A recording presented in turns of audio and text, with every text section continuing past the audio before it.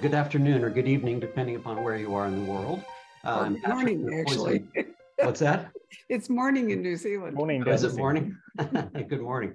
I'm Patrick from the Poison Pen Bookstore, and we're delighted to have Michael Bennett with us here to discuss his brand new book, Better the Blood, which I have in stereo right here. Really, really compelling cover art, very powerful. And I'm going to be monitoring if you have comments or questions for Michael, go ahead and put them in. And Barbara usually summons me back on screen towards the end of the hour, and I would be happy to ask any questions. So Barbara, over to you. Thank you very much. Patrick, can you hold up that book one more time? Yeah, absolutely. Because I am told that actually this gorgeous cover was painted by your Maori artist daughter, Mahina. Is that right? That's right. So kia ora, everyone, and everyone that's zooming in on Facebook. And it's such a pleasure to be here. Yeah, my daughter Mahina is an artist, and she worked with the American publishers with Grove Atlantic to render a symbol that's really pivotal to the book. The symbol is a recurring theme through the book that relates to the killer's mission. And it's kind of an interesting thing. Our family was very involved collectively in the book. My daughter is a poet, and she wrote the rap of that's sung at one point by one of the characters in the book. My daughter Matariki did that. My daughter Mahina did the cover. I worked a lot with my partner Jane on developing the characters, and so it was a bit of a family affair. Very nice. As I understand it, this book was actually published in the UK last year by Simon & Schuster over there. I mean, international publishing is so fascinating because, you know, we wind up with oftentimes, most of the time, in fact, multiple publishers, and they all have their different concepts of how to present the book, the cover art, you know, the design. You have to deal with translations, which can really alter a book slightly, no matter how great the translator is. It never reads quite the same as if it were in the original language. So, Michael, how many languages do you know of that Better the Blood has been translated into so far?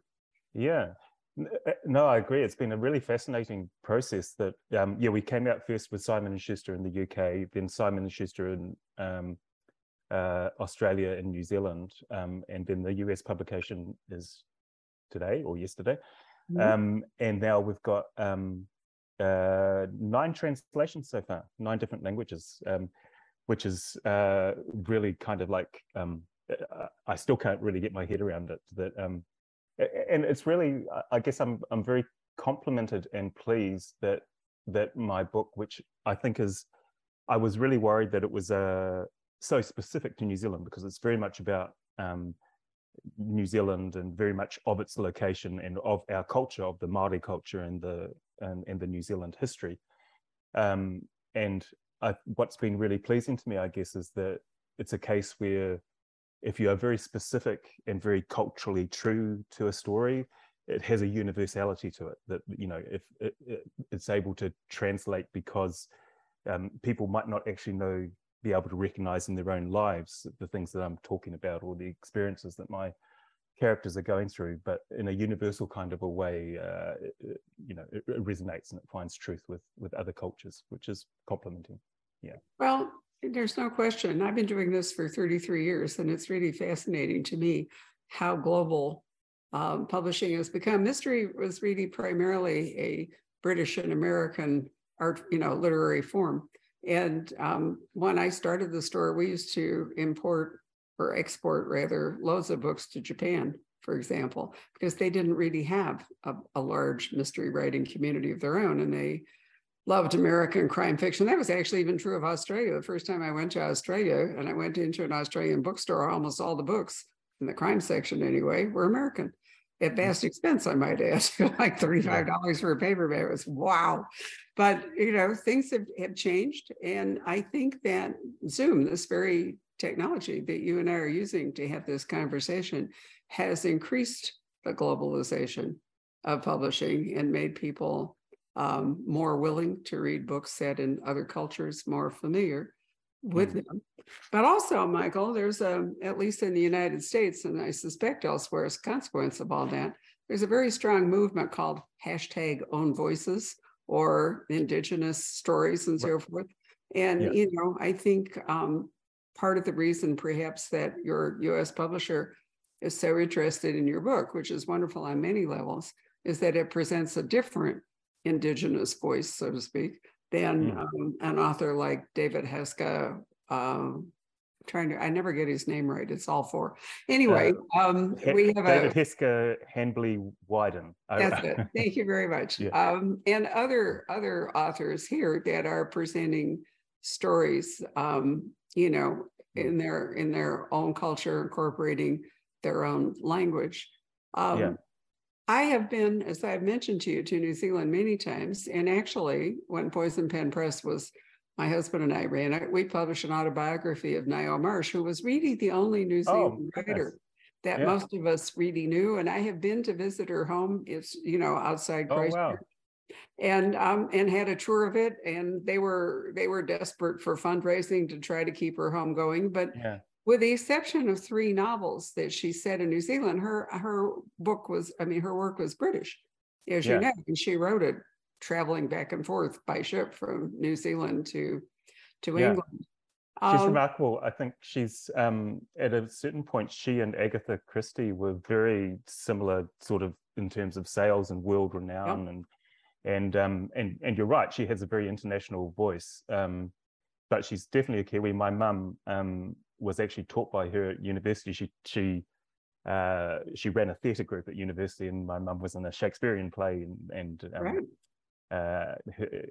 Dame Ngaio Marsh was her director, which is well, she was actually more interested in theater in many ways than the books. I think the books were a way of passing the time on her long sea voyages. But when she was at home in the South Island, you know, she was very, very active in the theater. She didn't leave any direct family behind, which is one reason, you know, the status of her home was kind of confusing. But anyway, I guess one of my questions for you, you know, is can you tell us, I've read a few books by New Zealand authors, but they're somewhat hard to come by. Do you know, who do you see, in addition to yourself, as potentially a rising literary star from New Zealand that the rest of us should know about?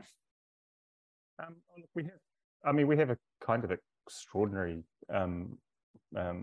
literary heritage, to be honest. I mean, we've had a number of Booker Prize winners, Kerry Holm, a Māori descent writer from the west coast of the South Island who died recently.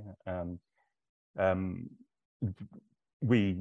know, I think what's interesting to me is that, you know, right back from Catherine Mansfield and any number of great names, you know, New Zealand has a way of boxing above its weight in so many fields. You know, if you tally up our gold medal scores at the Olympics, if we were the United States, we would have got about 1,000 gold medals at any Olympics for our, you know, per population ratio. And I think, you know, filmmaking, literature, music, maybe there's something in the water here, but we do kind of tend to box above our weight a little bit. And I think so it's the same in literature. I think what's the interesting thing is that in terms of mystery and crime fiction, which is kind of like, it's always been my go-to, I've never had that many, you know, in terms of the things that I'm interested both in consuming and making. There's not a lot of reference points for me in terms of New Zealanders. Yeah, of course, there's Dame Ngaio Marsh, and that's quite, you know, there's been quite a few moons since her work. There's J.P. Pomare, interestingly. I'm not sure if you've read his work, but he's another Māori writer from New Zealand who's also interested in crime and thriller. There's not a long list of us really working in that field, and so you know, which is a shame because I think you know, it's crime thriller writing. I think is obviously it's a very visceral kind of a literary form, but I think it can also it's a way of I mean, to me, what I'm trying to do with my books is to use a genre that's very audience friendly, that reaches out to an audience, but at the same time to get deeper things, to talk about deeper things, which, you know, to use that genre storytelling, you know, the high adrenaline, high octane crime thriller genre as a bit of a Trojan horse that lets me explore bigger issues with the audience in a way that, you know, opens up the ability to talk about other stuff, about history and culture and colonization and so on. Yeah. Oh, it does. Absolutely. I agree. I mean, one of the advantages of crime fiction is the structure. I mean, you know, there's a fairly specific structure for crime stories. And I think that makes it easier in many ways to explore. Well, for example, you have an historical event that is central to this book, which we will talk about. But if you make an excellent point, the user-friendly part is very good. I had a discussion last night with Brad Meltzer, who has a nonfiction book that could, in many ways, be an historical international thriller that's based on real events that took place, a Nazi plot to assassinate the 3 Allied leaders in Tehran in 1943. But by telling it in the present tense and treating it as though you're writing fiction, it will attract, I think, the same people who read thrillers. And, you know, if you had decided to talk about the crime, which we'll get to in your book, in like that, I think it would have a different audience. But by incorporating it into a modern story with your Auckland detective, Hannah, or is it pronounced Hannah? Which is it? Hannah. Yeah. Hannah. Okay. You know, you're going to draw in more readers. And you will probably have a more visceral impact through the fiction, even though the actual event is true.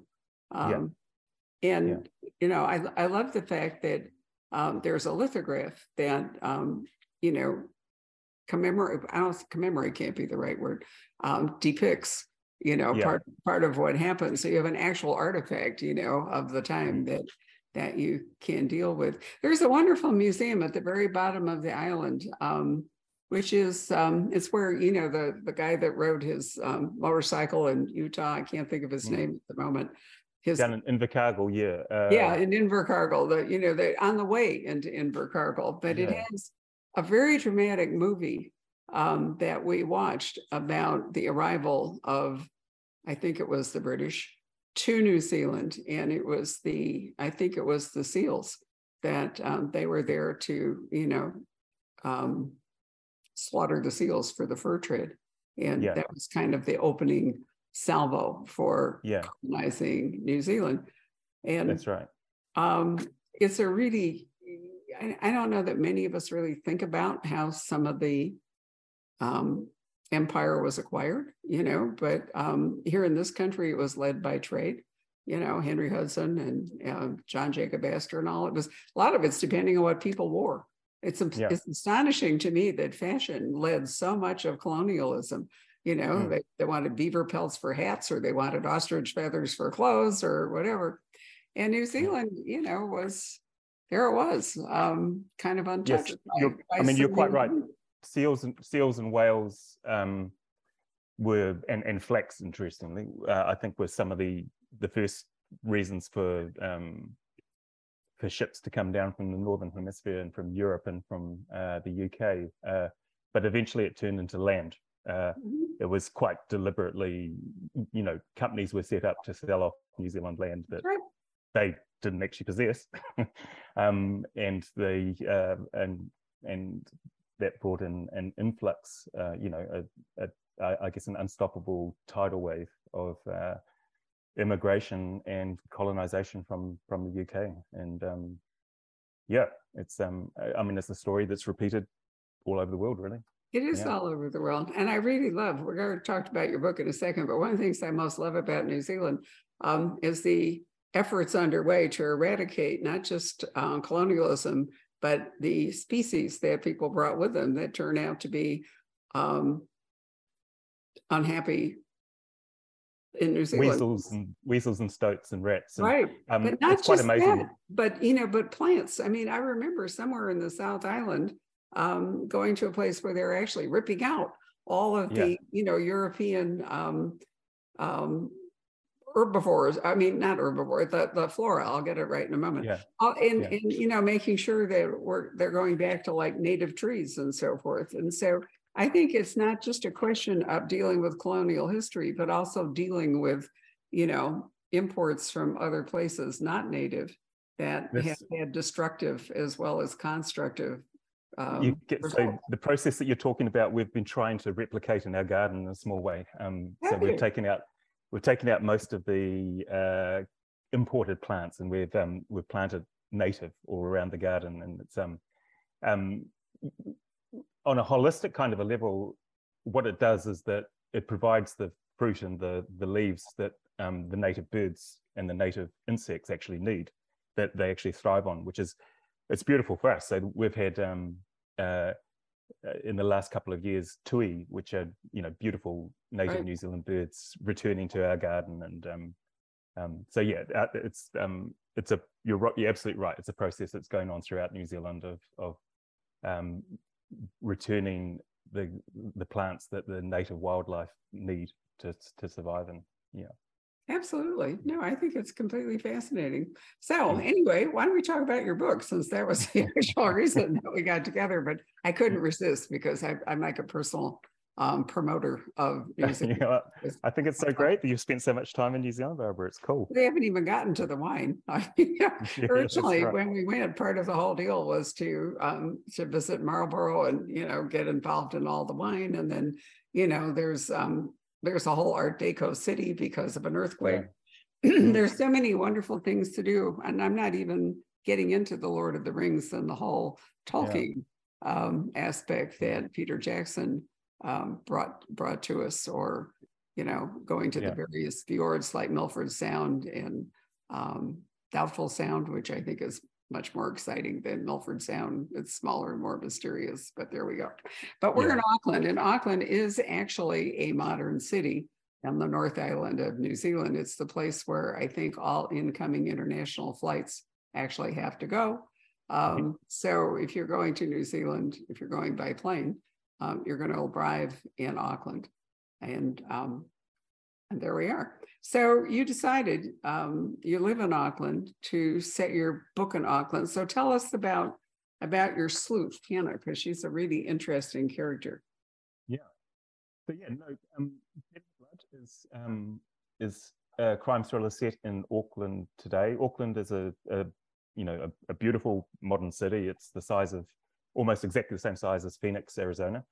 But I think it probably, when you have a look at what Auckland looks like, it's a bit different.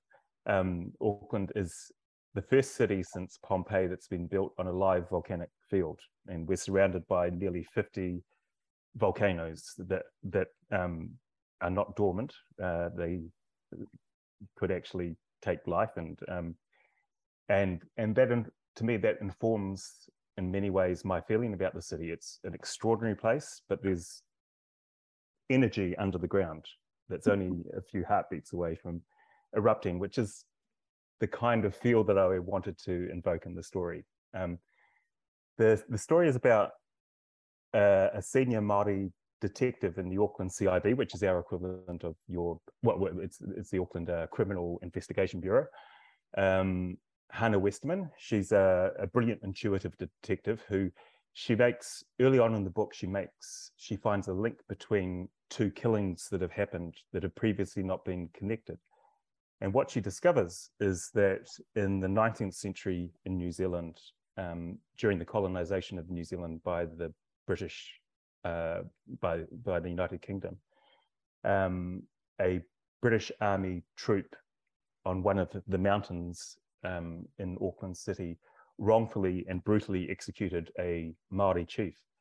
There were 6 members of the British troop, 6 soldiers, and the 2 killings that have happened today are descendants, 8 generations later, of 2 of those soldiers. 6 members of the troop, 2 descendants killed, and there's 4 more descendants that will die unless Hannah finds who it is that is killing them and stops them. So I already mentioned an artifact that helps develop all this is a is it a daguerreotype? It's a daguerreotype. I think I called it a daguerreotype, which by is mistake. the original, the version of photography before photography had, so the old version of photography, and so that's a recurring theme through the book is an image of the 6 soldiers posed underneath the tree where the Māori chief has been hung, and it's something that the killer has discovered, and has, for the killer, it becomes, I guess, a touchstone of wanting to put right the crime that happened in the 19th century, but also, in many ways, Māori, what the killer identifies is that, quite correctly, is that the colonization of New Zealand didn't just stop in the 19th century. The impact upon Māori has continued to this day. Māori are at the bottom of every socio-economic indice in New Zealand, where, in terms of life expectancy, health, access to education, in terms of wealth, our net wealth is something like 1/9 the net wealth of any European New Zealander. We are the most imprisoned indigenous population on the planet. 53% of our prison cells are occupied by Māori prisoners, and we're only 14% of the population. So the killers, what the Māori detective discovers, what Hannah Westerman discovers as she is pursuing the killer, is that the killer's mission is, it's far from psychopathic. What the killer is trying to do is to say, what happened to my ancestor on that mountain in the 19th century is still happening to us today, and it's time to do something about it. So the closer that Hannah gets to pursuing the killer and finding who it is and realizing what they're doing, the more it becomes not black and white about good and bad for Hannah, and I hope for the reader, but it becomes, she starts to understand what the killer is trying to do and trying to say, and she's in many ways becomes torn, because she starts to understand that what is being said is true, what the tactics being taken to try and put things right, she could never agree with, and I think the reader could never agree with. But at the same time, I think she begins to find that there's a gray area of, this isn't simply a baddie, and it's not simply a psychopath. This person is talking about things that do need to be put right. So as she is coming to this realization, does all that make it easier to begin to focus in on who the killer might be? Yeah, at a certain point, she's able to put together the pieces that lead her to understand who the person is. I'm being so careful, Barbara, not to spoiler. Right. No, I know. Spoiler the plot. Very careful. It's a real tricky one. Well, it is, but if you have a serial killer or a psychopath at large, narrowing that down to any particular person is really daunting, because there's no logic in at least in a disorganized serial killer. It's completely unpredictable. So as a crime writer, your challenge would be to figure out some way to allow the sleuths to gradually begin to zero in on and I guess the killer in Better the Blood probably isn't a disorganized serial killer, because I think they have a mission. It's they're making a statement, and they're wanting to open people's eyes, and also in terms of my police officer, in terms of Hannah, what opens the door to understanding who the person is that there's actually a connection between her and the killer, a connection from when she was a junior cop and when she was she was sent in by her hierarchy to a peaceful land protest, and what she comes to remove the peaceful land protesters from a place that they were actually entirely justified. It was their land, and what she comes to understand over the course of the book is that there is a direct connection between her and the killer because of that day when she was a junior cop. And she also comes to understand that the killer is laying breadcrumbs to her. The killer wants Hannah to understand what's happening, why, and who is doing it, because there is a direct connection between the killer and her. And ultimately, Hannah realizes that she herself and her family are also in danger from the killings. So we already mentioned that crime fiction is a wonderful vehicle through its structure and user-friendly approach to getting people to look at issues like this. This is, Michael, this is your first adult fiction. You are actually the author of In Dark Places, which explored an infamous miscarriage of justice, and a young adult graphic novel, Helen and the Go-Go Ninjas. I love the title, which is a finalist for the 2019 New Zealand Book Awards. So, you know, if you lived here, this would actually, if I could have gotten autographed books from you, this would have been our first mystery book of the month. But unfortunately, that requires an author's signature. We couldn't quite overcome what a shame. the distance. I know, blast. But I think any of you watching that, it's really important to, you know, to focus on debut novels. It's important to support the author. It's important for you as a reader to listen to a new voice, to enjoy a new voice and spread the word about a new voice, because, you know, in the nature of things, authors are aging just like the rest of us, and we're always looking for new blood, fresh blood, so to speak, not in a vampiric way, but just because, you know, it's wonderful to have different stories from different authors. So I really want to encourage you. This is our International Crime Book of the Month, to buy Better the Blood and support Michael. And with any luck, he's writing another one. But I want to go back and talk a little bit about Hannah, because, you know, it's true that she's, in her investigation, she's centering in on these things, but you've given her a number of handicaps. Let's talk about her. Let's talk about her boss. That's a tricky one. Yeah. So Hannah, in lots of ways, I think she's someone that readers can readily identify with. So Hannah is a woman who's extraordinarily good at her job, but she's working in a industry in the police force, which in New Zealand at least is still extremely male dominated. So no matter how good she is, she's still got to work twice as hard to get half the breaks that her male counterparts get. And that's shown to her every day by the fact that her ex-husband is who she went through police college with, fell in love, they had a child and then broke up. And he went on to become a detective inspector and is effectively now her boss.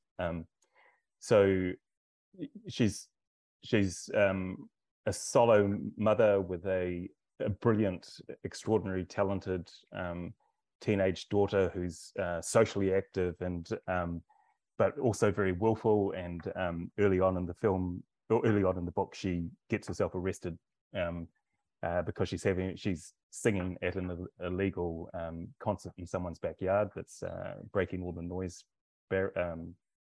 noise conditions. And she's so in many ways like she's a woman that's that we can identify with, and in fact she's based, I guess, on a lot of people in my life, on my mother, on aunties, strong women that did amazing things in the world, and in ways she's based on my daughters, who are both young Māori women who are completely comfortable in their skin with their Māoriness and with their culture.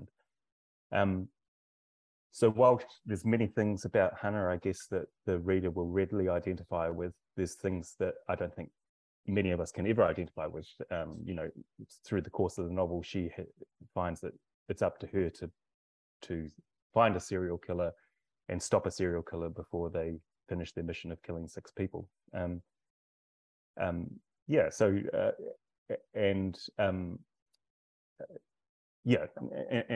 I think for me, a lot of the things that I wanted to do with the book was to build a life around the main character that's more than just the job that she's doing, the job that she's doing, the pursuit of the killer, is the engine that drives the book.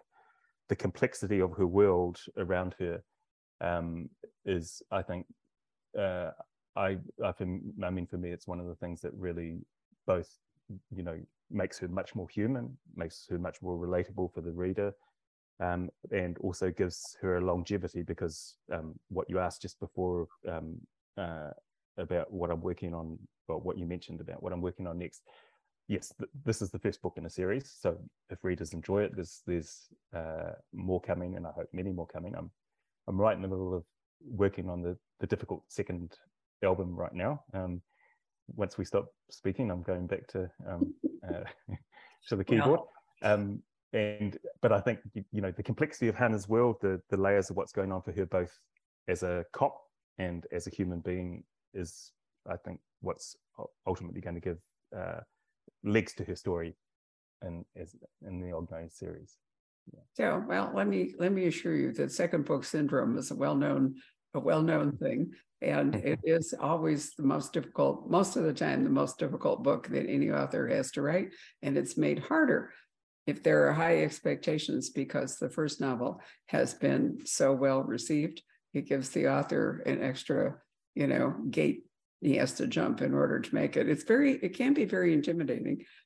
So, you know, don't let it throw you, because thank you very much. You're an excellent company, I assure you. It happens all the time. But so you know, texturing your sleuth. I mean, so often, you know, especially if it's a cop or sometimes a private eye, you know, there are a number of tropes that can be employed. You know, they're alcoholic, they're divorced, they're, you know, whatever it all is. And I think, you know, to make them human, you're right, you do need to make them not angels, but, you know, ordinary people. And I thought you did a really interesting job with Hannah to give her this rebellious child, which can't be a foreign concept to very many people. Most of us have had rebellious children. I certainly have. But also, you know, the tension of working with the father of this child and a former spouse.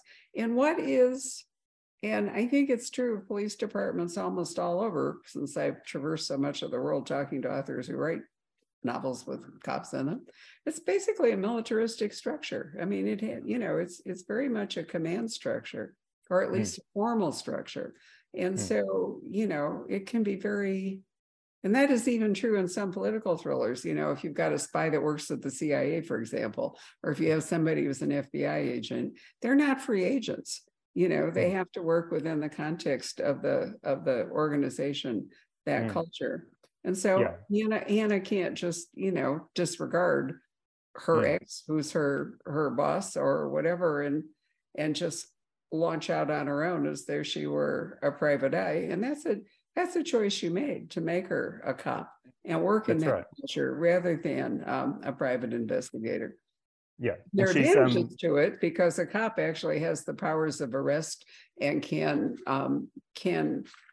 summon up evidence. The private eye doesn't, you know, is not able to do that. So, you know, if you're choosing which kind of sleuths to have at the outset, sometimes people start with a cop and make the cop a private eye. And sometimes the private eye enlists in the police department. You know, I mean, I've seen it happen over the course of authors' careers, that there's no reason that the sleuth can't, in fact, develop and, you know, choose another way of going about detecting. I just mentioned that in case you decide you might want to do that someday. No, that's really good. And I agree that there's a tension between, in Hannah's world, that, you know, there's certain people who I think naturally fit into the world of the cops, fit into the, you know, what you're talking about in terms of the militaristic, hierarchical, and, you know, the playbook, who follow the playbook. Hannah is a free thinker, and always has been, and is much more inclined to follow her instincts as opposed to following the playbook, which is another point of tension for her with the old school cops around her. For instance, when she goes to a crime scene, of course, all the forensic photographers are there.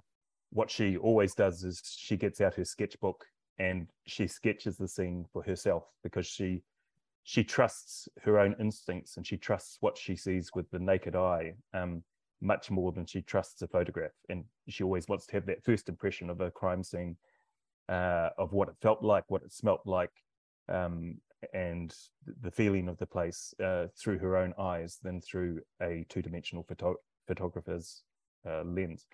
So yeah, no, you're absolutely right. There's she's in the police department, but her way of operating isn't necessarily the way other cops operate. Right, and she has that freedom. So you mentioned yourself that you're from Rotorua, not from Auckland. And for those of you who don't know it, Rotorua is kind of like Yellowstone in the United States. Oh, is it? You know, oh yeah, very much so. I mean, it has, you know, the volcanic activity that Yellowstone sits on a volcano.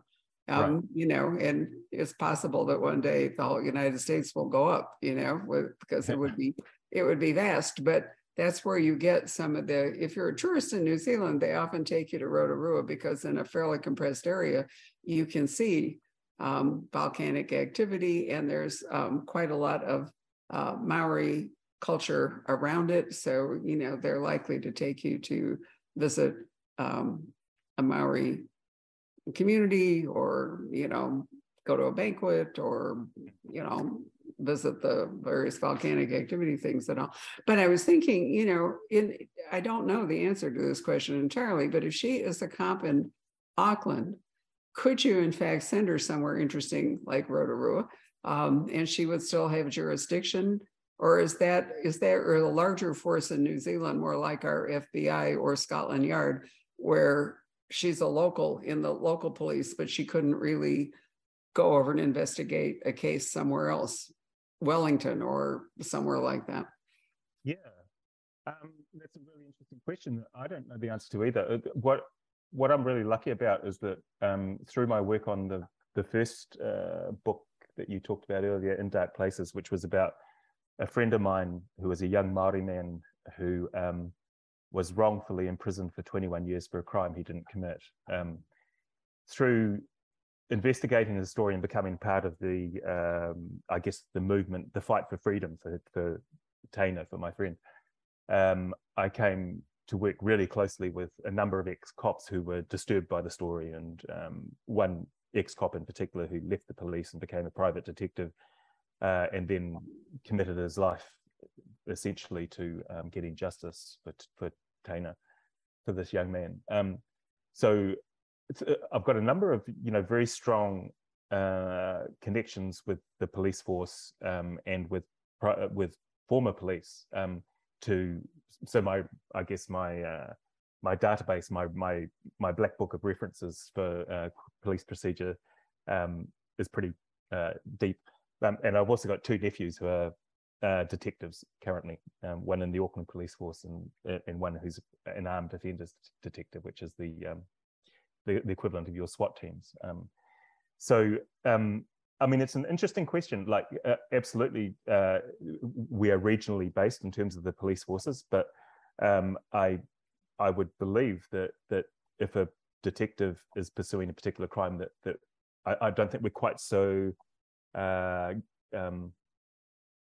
so hard boundaries as you have in terms of your state police systems, which are completely different police forces, as I understand it. We are one police force with different divisions within different areas. So if Hannah is taken to another, if a crime takes her into another jurisdiction, I don't think there's that complexity that you would have in America of, you know, of not stepping into different rules and regulations for the. Well, she could always go as a consultant, or, you know, just have a friend on the force. I mean, she wouldn't have to be there necessarily formally. I was just Jane Harper, who you probably know from her book The Dry. I have her coming to see me on February 1st here, which will be really interesting. Oh, wow. Erin Falk, her federal investigator, is now in Australia's wine country. So Jane has been basically touring her readers around different parts of Australia. You know, I'm so enamored with different parts of New Zealand. I mean, Stewart Island is one of my favorite places. I've gone back on the ferry from Invercargill, which requires a strong stomach in a heist. That if you know, it could be interesting for international audiences, maybe more so than your local New Zealand readers, if you were able to occasionally move Hannah out of Auckland into. It's an absolutely, that's a really good point. So the second book, which I'm working on now, and to reassure you, I have gotten through the tricky. I'm kind of loving it now. I've found the book. Excellent. But she does. It is set in a completely different part of New Zealand. You know, it's not a travel log at all, but it's and it's entirely justified. She's gone back to her hometown and her home tribal area. And it's a complete, you know, the first book is predominantly set in Auckland, which, you know, is a big modern city, 1.7 million people, but which has its own landscape and its own environment and its own way of being. But yeah, the second book, it bounces between, she has reasons to go back to Auckland, but it's very much taking the reader into another part of New Zealand, into you know, a glorious coastal township, small coastal township with a very different feel to Auckland. Yeah. Wonderful. Well, we could go to Napier and, you know, explore Art Deco, or we could go down to Stewart Island, visit the Kiwis. We could go to Wellington, which has one of the world's great museums. I mean, one of the truly great museums. Yeah, it's amazing. Or Nelson, which is an art capital, or, you know, up north, the Thousand Islands, or Marlborough, the wine country. I mean, it's small. New Zealand is small, but incredibly diverse. It really is such a remarkable, and you know, I think small population, but actually in land size, I think in land size we're bigger than the United Kingdom, and well, I'm not surprised at that. You could put the entire United Kingdom into Arizona.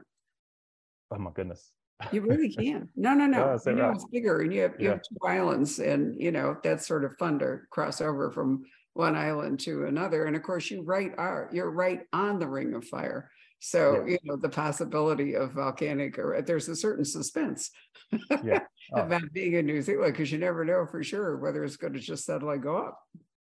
We have this thing that we have a seismic, the Seismic Bureau has, you can log online every day, and you know, every day there's literally thousands of earthquakes across New Zealand. Not often that they're 5 on the Richter scale or higher, but it's just constantly, the ground here is constantly trembling. And it really is. If you go down to visit the museum in Wellington called Te Papa, you can go down and look underneath it, the foundations, and they show you that there are enormous advances in earthquake construction that have been used to preserve that museum. It's sort of the equivalent of going to Holland and seeing the incredible hydraulic, you know, the engineering that the Dutch have learned to deal with water. And as the seas are rising, I think, you know, there are a lot of things that haven't gotten as much attention maybe as they should have, like hydraulic engineering or, you know, seismic activity, or all that are going to be really interesting. It's happening right now in California. And for the very first time, I read today, either the New York Times or the Wall Street Journal, that someone in Santa Cruz has finally said, you know, maybe we need to move people away from the coast, because the ocean, the damage and so forth is becoming so constant and so real. Maybe people shouldn't really have beachfront property now. You know, the highway, the whole bit. And I was thinking back to my trip down the West Coast Highway of New Zealand. You know, it's hard to know how it's all going to go. But crime fiction's so great because you can explore all this. Why don't we call Patrick up to see if we have any questions or comments from the audience? We know that Michael's writing a second book, so that's really great news. Let's see here. We have, we have a couple of the standard questions, like, you know, who are some of your influences? That's a great question. So I think what a really influential moment for me was when, as a 10-year-old, my big brother Bruce and his new girlfriend Tui came back they were studying in Christchurch, which is a big city in the South Island. I was being brought up in the South Island. I came back from university. Bruce was studying psychology, and he brought back a book called the textbook of Abnormal Psychology. Tui was studying English literature, and she brought back Truman Capote's In Cold Blood. And So as a 10-year-old, I spent summer reading both of those books cover to cover. I'm not sure who in my family thought it was a great idea to allow a 10-year-old to read either of those books, but I devoured them. And when Bruce and Tui went back to university, I hid them, and so they couldn't take them back. And in many ways, like both of those books, although they're so incredibly different, like I don't know if I mean, I'm sure you've read, but I'm not sure if you've read the textbook of Abnormal Psychology, but I think they're both glimpses into the dark places of the human mind. You know, we are capable of such glory and such magnificence, and we are capable of such depravity and such pain. And that was really influential for me in many ways in terms of, you know, just developing an incredible curiosity about how the human mind becomes so different and goes to such extreme places. I then went to university ultimately and studied psychology before I studied filmmaking and writing and so on. And so those, if I point back to one thing, it's those two books that were pivotal in both in my curiosity about the human mind, but also Truman Capote's style of writing was incredibly influential on me. Like the way that he, in Cold Blood, for those who haven't read it, you simply have to read it, is about the killing of a farming family in Kansas, the Clutter family, I think they were, and by two drifters. And Truman Capote's developed, it's based on what is a true story, that he deeply researched and got to know every aspect of the story. And his style of writing, I mean, he developed a whole new genre in the writing of this book, which is the nonfiction novel. And the writing to me was just extraordinary. You felt like you were with these two drifters as they walked down the steps into the basement where the family were. You know, you could smell their cheap hair oil. You could hear the squeaking of their cheap leather jackets. You could smell the fear in the air from the family who were tied up in the basement. And yeah, I think that's that taking the audience into the taste, the smell, the sense of the scene that you're evoking has became really influential in my writing later on. I mean, I love James Ellroy, Elmore Leonard, the people we've talked about, like David, Hesker, Handley, Wyden. There's obviously many resonances with, like both with the world that he inhabits, his indigenous American world and the experience of indigenous Americans with colonization, of course. I think there's a lot of echoes. I love S.A. Cosby's work. I know there's a new one out and it's not out here yet and it's driving me crazy. I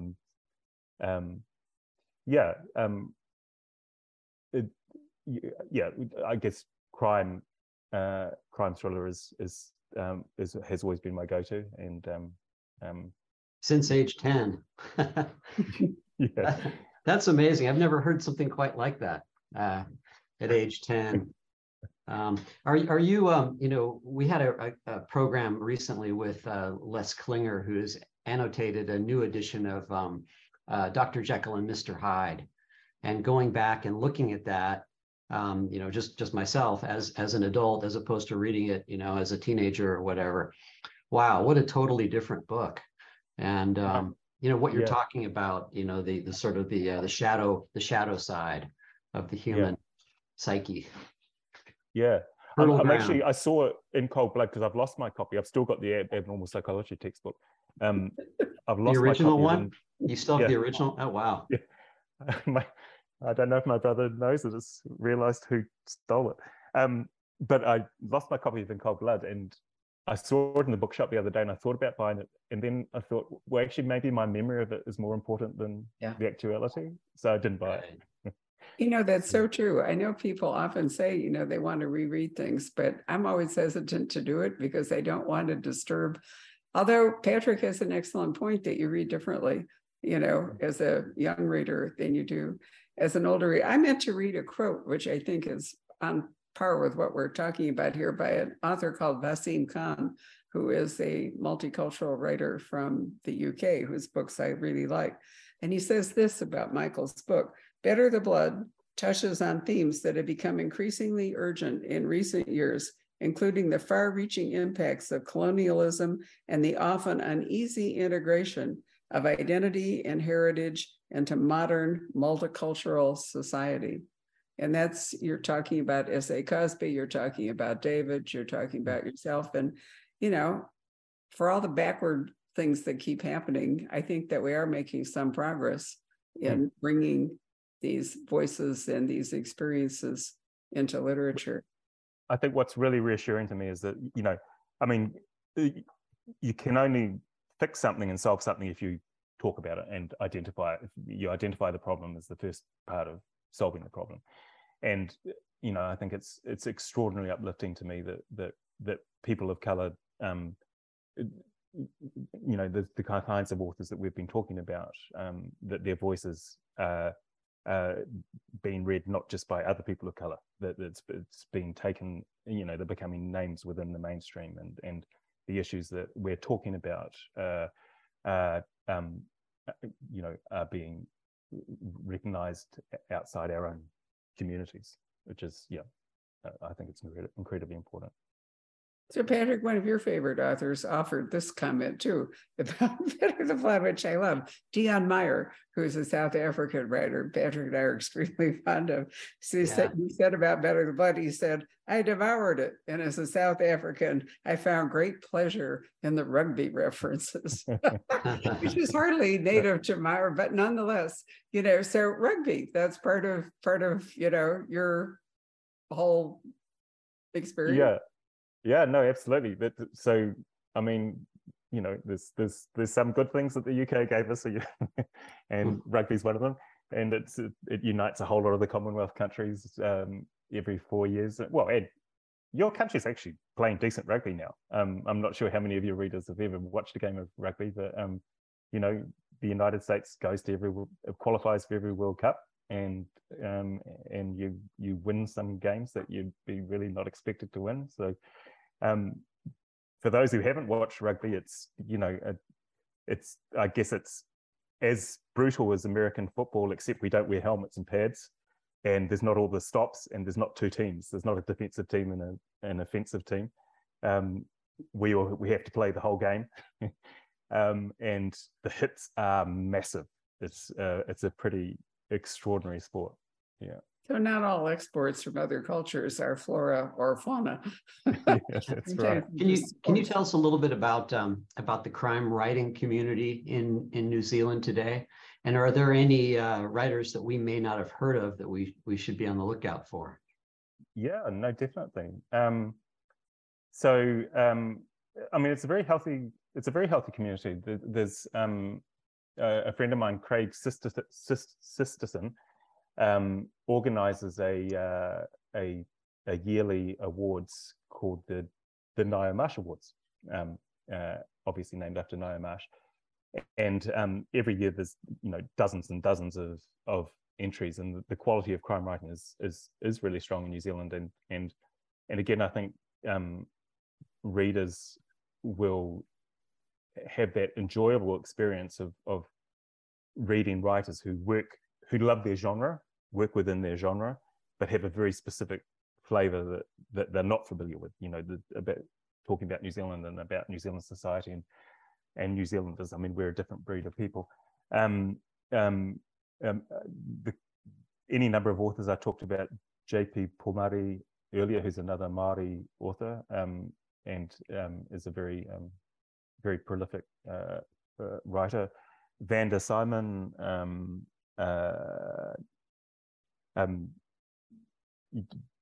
there's I think the best way I could recommend is that that readers have a look at the Ngaio Marsh Awards website for the winners over the last few years, because there's some extraordinary writing there.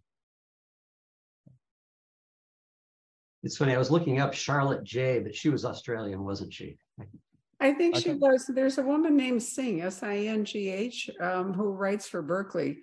I can't remember. I keep wanting to say something like Natalie, but that's not quite right. Nailani or Yeah, something. Yeah, Oh, and I okay. think she is writing also novels Right. set in New Zealand. Um, Yeah. there's somebody named Paul. Paul who's- Thomas. Oh, Paul Thomas and Paul Cleve. Paul Cleve Paul is, Cleave is who I was thinking Cleve. of, but Paul Yeah. Thomas also. But what I'm Yeah. hoping is, I mean, one of the things that I learned about, for example, book selling in Australia and all, is that for a long time, books were manufactured in the UK and shipped to Australia and New Zealand. So they were expensive and oftentimes, didn't show up right away. But now I think with local production, certainly in Australia, and perhaps in New Zealand, it's much more possible to have a local, a native audience, writers community being published yeah. in New Zealand. It I doesn't think have to be the UK publisher.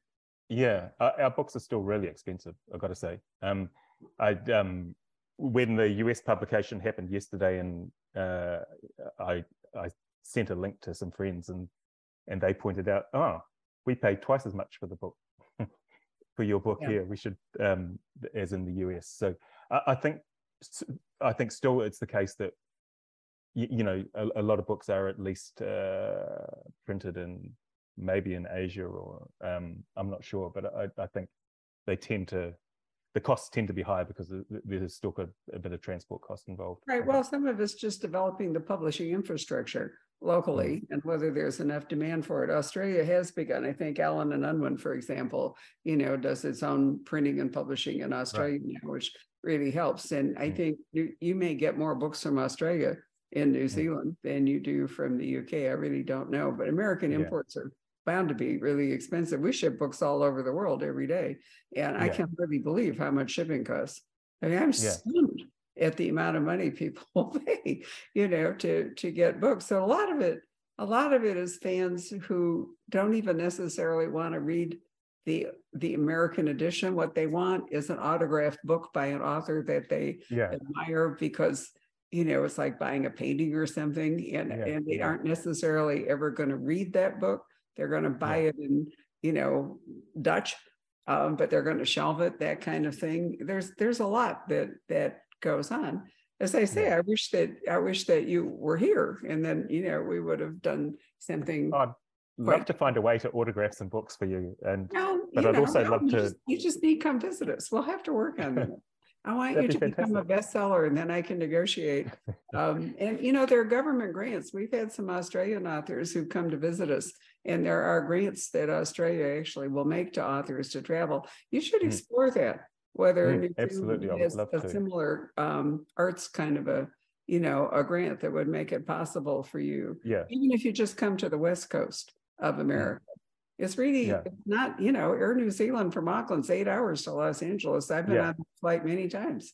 I've been to Arizona a long time ago. I did a summer camp in northern New York State, and then afterwards, a friend of mine who lived in Tucson. We drove all the way from upstate New York to Tucson. So I have been to Arizona and loved it. Yeah. Oh. Yay. Patrick, I'm sorry. I got so carried away. I forgot to see if there are any more questions that you have from the audience. Let's see. I just put a question out to them. Don't see a whole lot of questions. I am looking at that hammock. God, that looks comfortable. Is that your place where you hang out? And looks very idyllic back there. Yeah, it's not actually it's not a Zoom screenshot. It's Auckland. Oh, beautiful place. Okay. All right. All right. So you're in an undisclosed location, is what you're saying. Yeah, I love that. Yeah, no, this is my backyard. We're pretty lucky. Yeah. Let's see. How about movie and TV rights for this particular book? Have those been sold? And yeah. So it's an interesting situation where I'm a recent author, but a long-term screenwriter and director, and I have a production company with my partner Jane.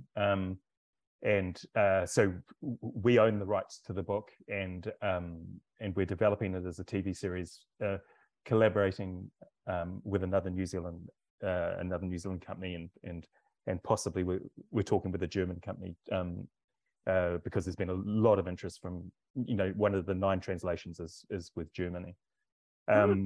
So yeah, we're well down the path of developing it as, at one point we did think of it as a feature film, but there's a complexity to the storytelling that, I think we could only really do the genre storytelling as a feature film, and we wouldn't have the complexity to the cultural and the other layers. 90 minutes is a tough, it's a beautiful form, but it's tough to go deep, to go really deep. So whereas 6 by 1 hour, this new form that has emerged with Amazon, Netflix, etc.,